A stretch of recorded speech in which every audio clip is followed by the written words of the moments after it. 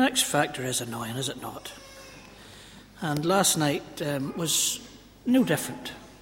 This particular moment last night, and you're saying to me, I know what you're saying. You're saying, would you not be better preparing a sermon on Saturday night than watching X Factor? Last night, I watch it because it's a family, liturgical, communal thing. I wish they would watch the match, but they don't. So we have to watch X Factor. But last night, the thing that annoyed me most was this wee cub who wasn't bad, actually. He could sing, which is an improvement on X Factor, let's face it.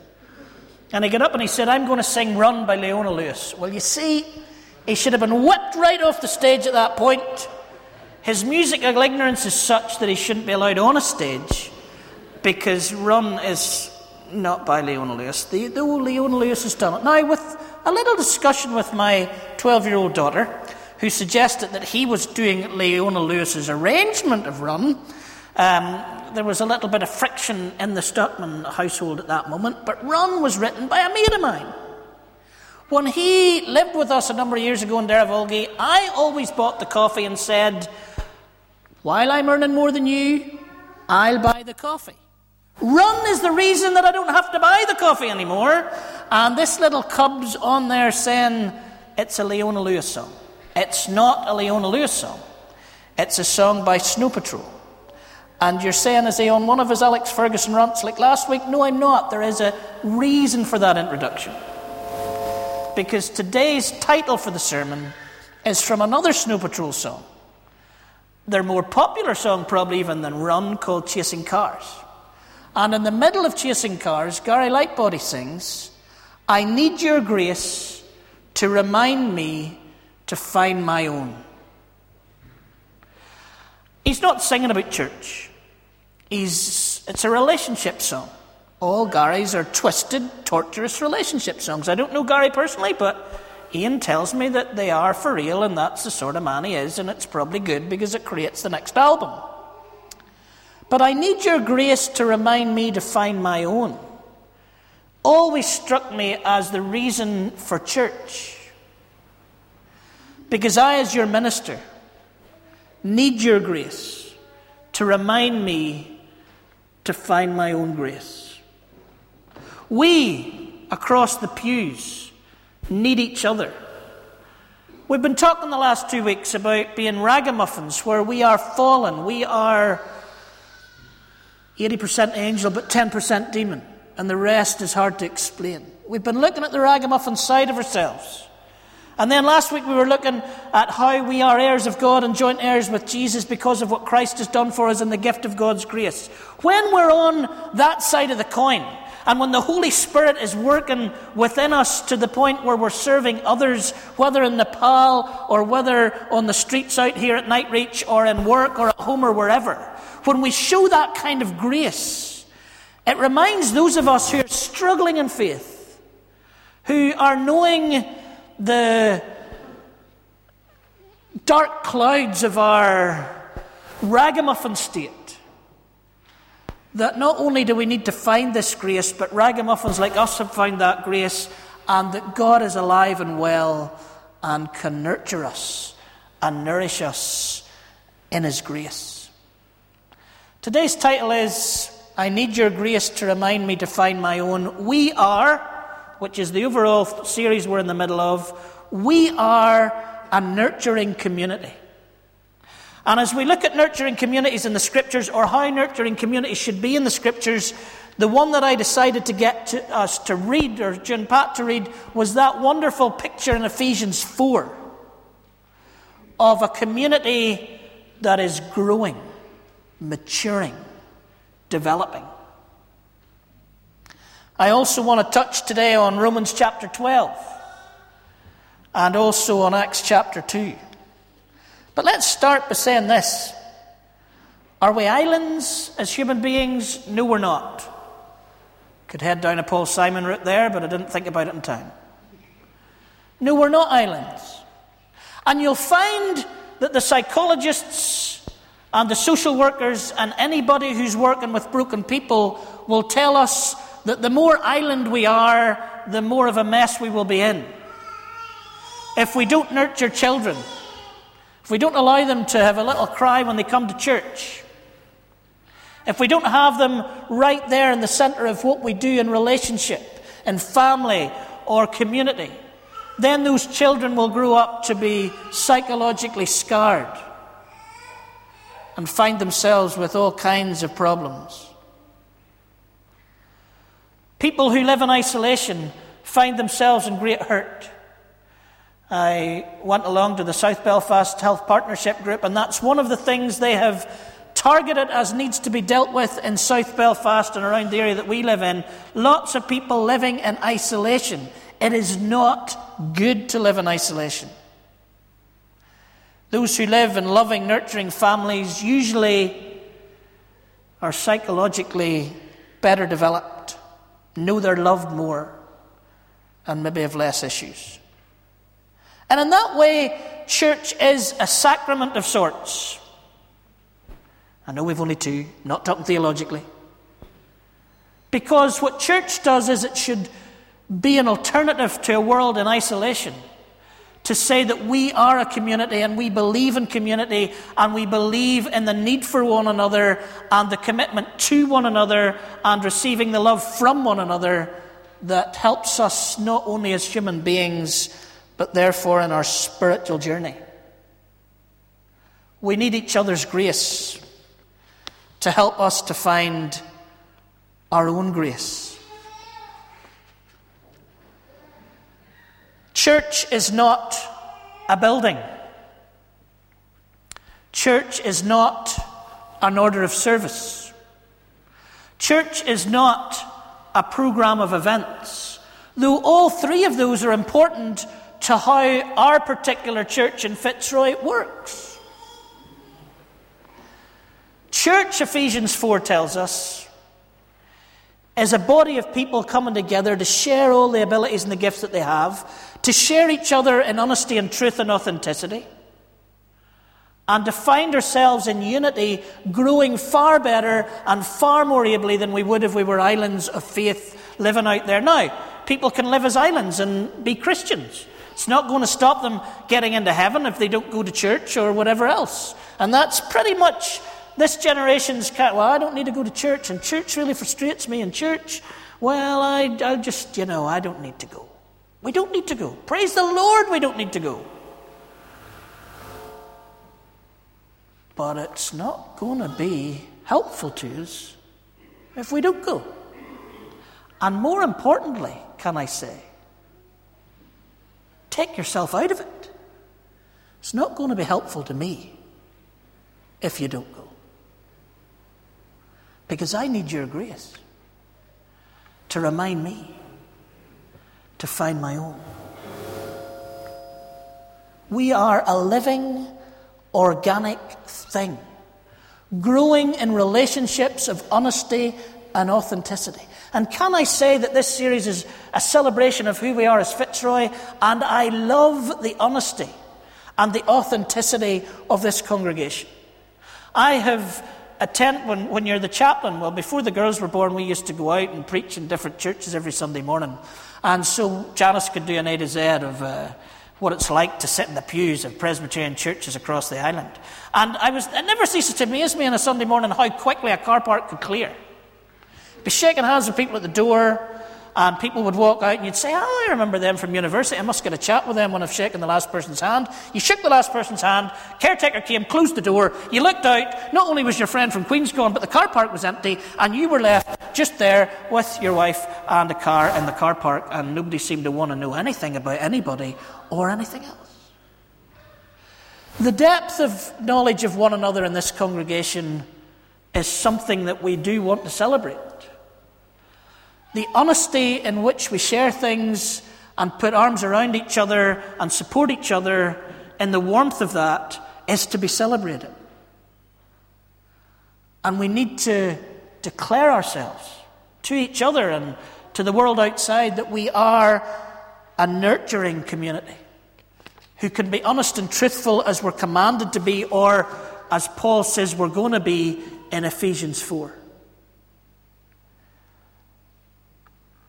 There's a lot of talk from the front in the new culture of a new minister of getting out of the bond we talked about a few weeks ago, and we'll come back to that over the course of the next couple of weeks, where we look at ourselves as vocational particles of light across the city next week, and then as we look at what we're going to do in neighbourhood outreach here the week after, and all the other ways that we're going to get out of these walls, because we need to get out of these walls, because though we're here to nurture each other, we're not here to be nurturing each other only, we're here to go out to the communities outside. But as I declare us, or as I try to push us and prod us out with all kinds of ideas that are coming from the committees looking at mission and all those other kinds of things, can I say we will never neglect the need for ourselves to nurture each other?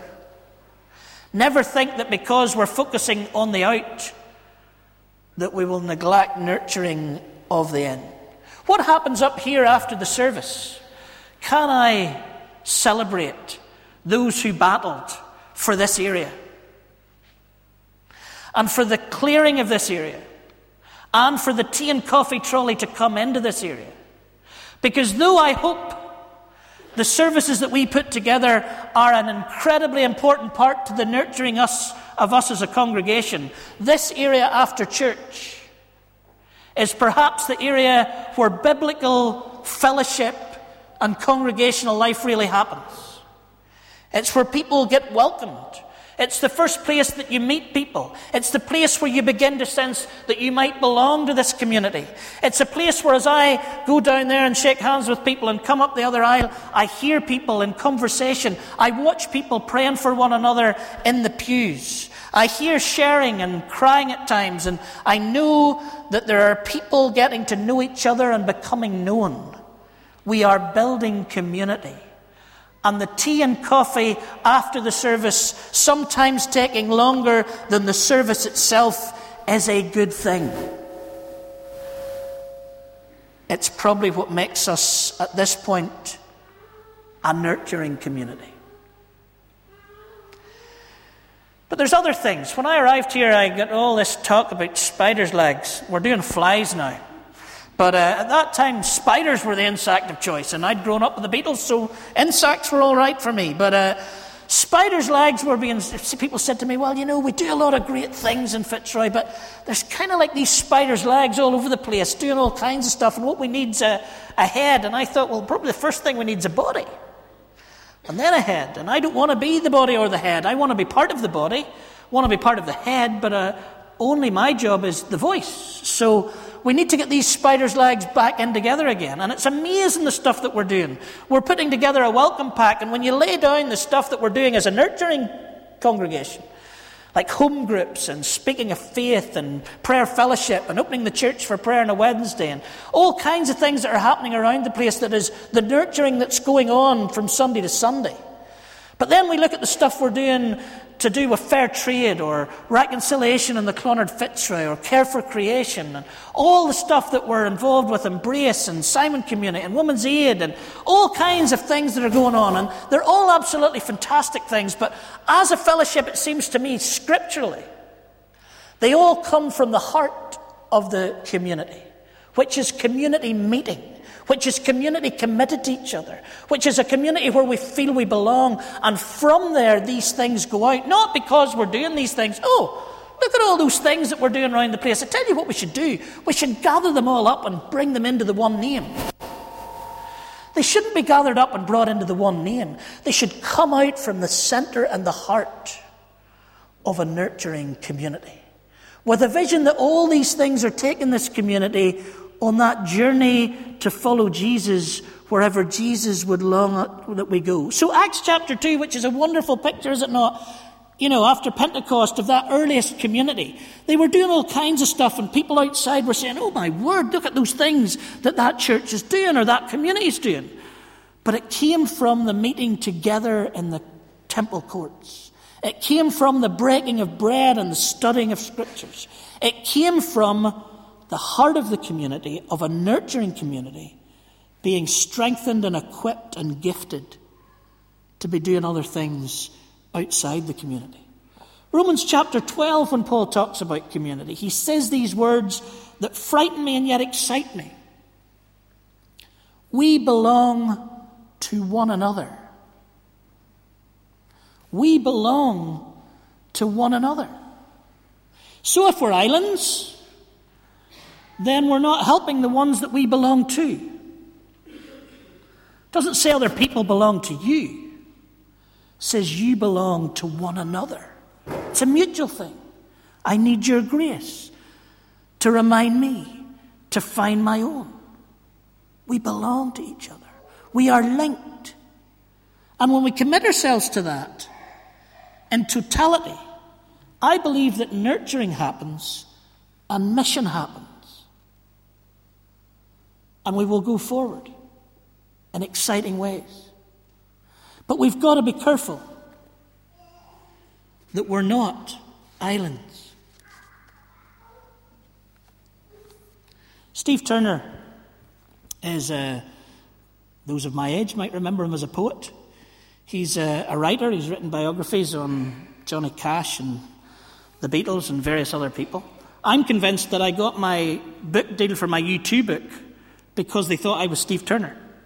They got it wrong. And actually there was a review done in America of my book written by Steve Turner. Not the review. They thought the book had been written by Steve Turner. And so he befriended me on Facebook the other week, and I said, Steve, I owe you a big percentage of my royalty check because I'm convinced that I wouldn't have had that book had it not been used. So he asked me for a big percentage, it has to be said. But Steve one time at Greenbelt was talking about how we infiltrate the community around us and the society that we're in. He was talking specifically about rock music. But he said there's 3 ways that we can do that. We can do that in an unconnected way. We're not involved in it at all. We just stay in our little church here, and we spend all our time in church here, and we don't dare look outside the doors or the windows. And we just nurture each other. It's not going to make any impression in the community around us. Or maybe we'll go out onto the step the odd day and put a new poster in the sign saying, church here, everybody welcome. But we're not going to go out to welcome anybody.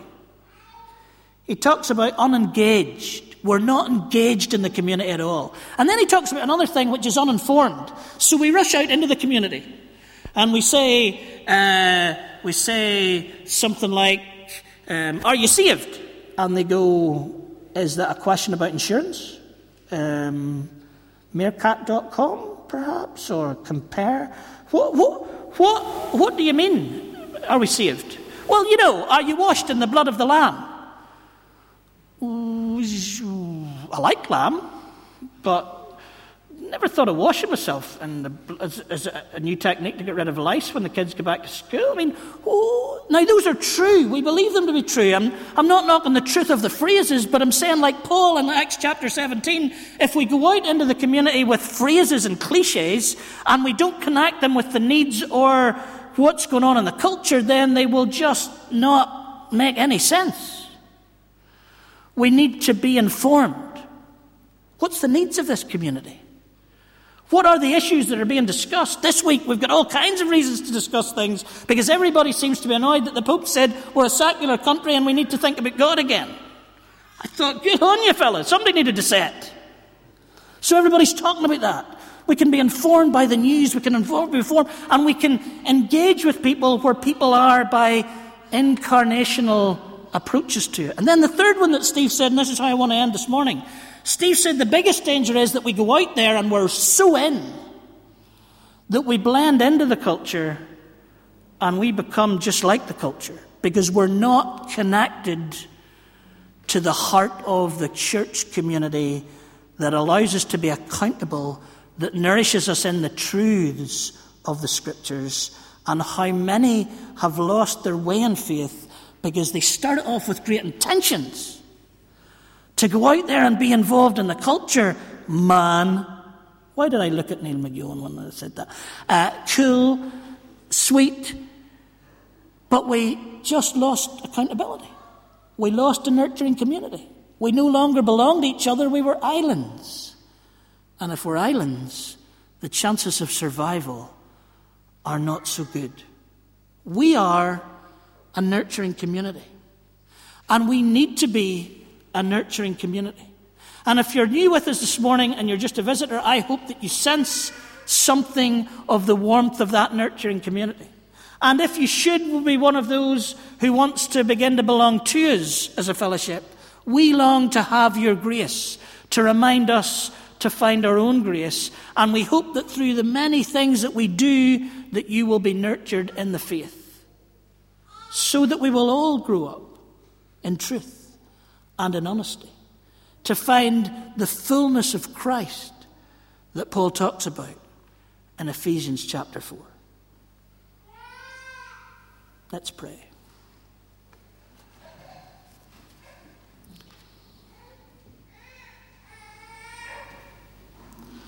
Lord, we thank you for one another.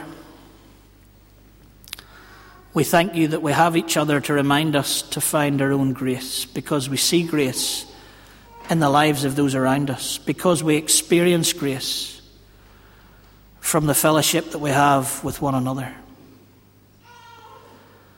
We thank you, Lord, that that's not just something you call us to for our own nurture and maturity, but as we sung earlier on, you told the disciples that all men will know that we're your disciples if we love one another, if we bond ourselves to belong to each other in this heart of community. It will be the very source of not only our growth, but of our mission. So we pray, Lord, that you would help us to be courageous, help us to be truthful, help us to be honest, and help us to cross those uncomfortable lines in community so that we would be known. And help us to listen to others that we might know them. And that from this centre of belonging, your kingdom would come, your will would be done in Fitzroy, in Belfast, and right across the world. In Christ's name we pray. Amen.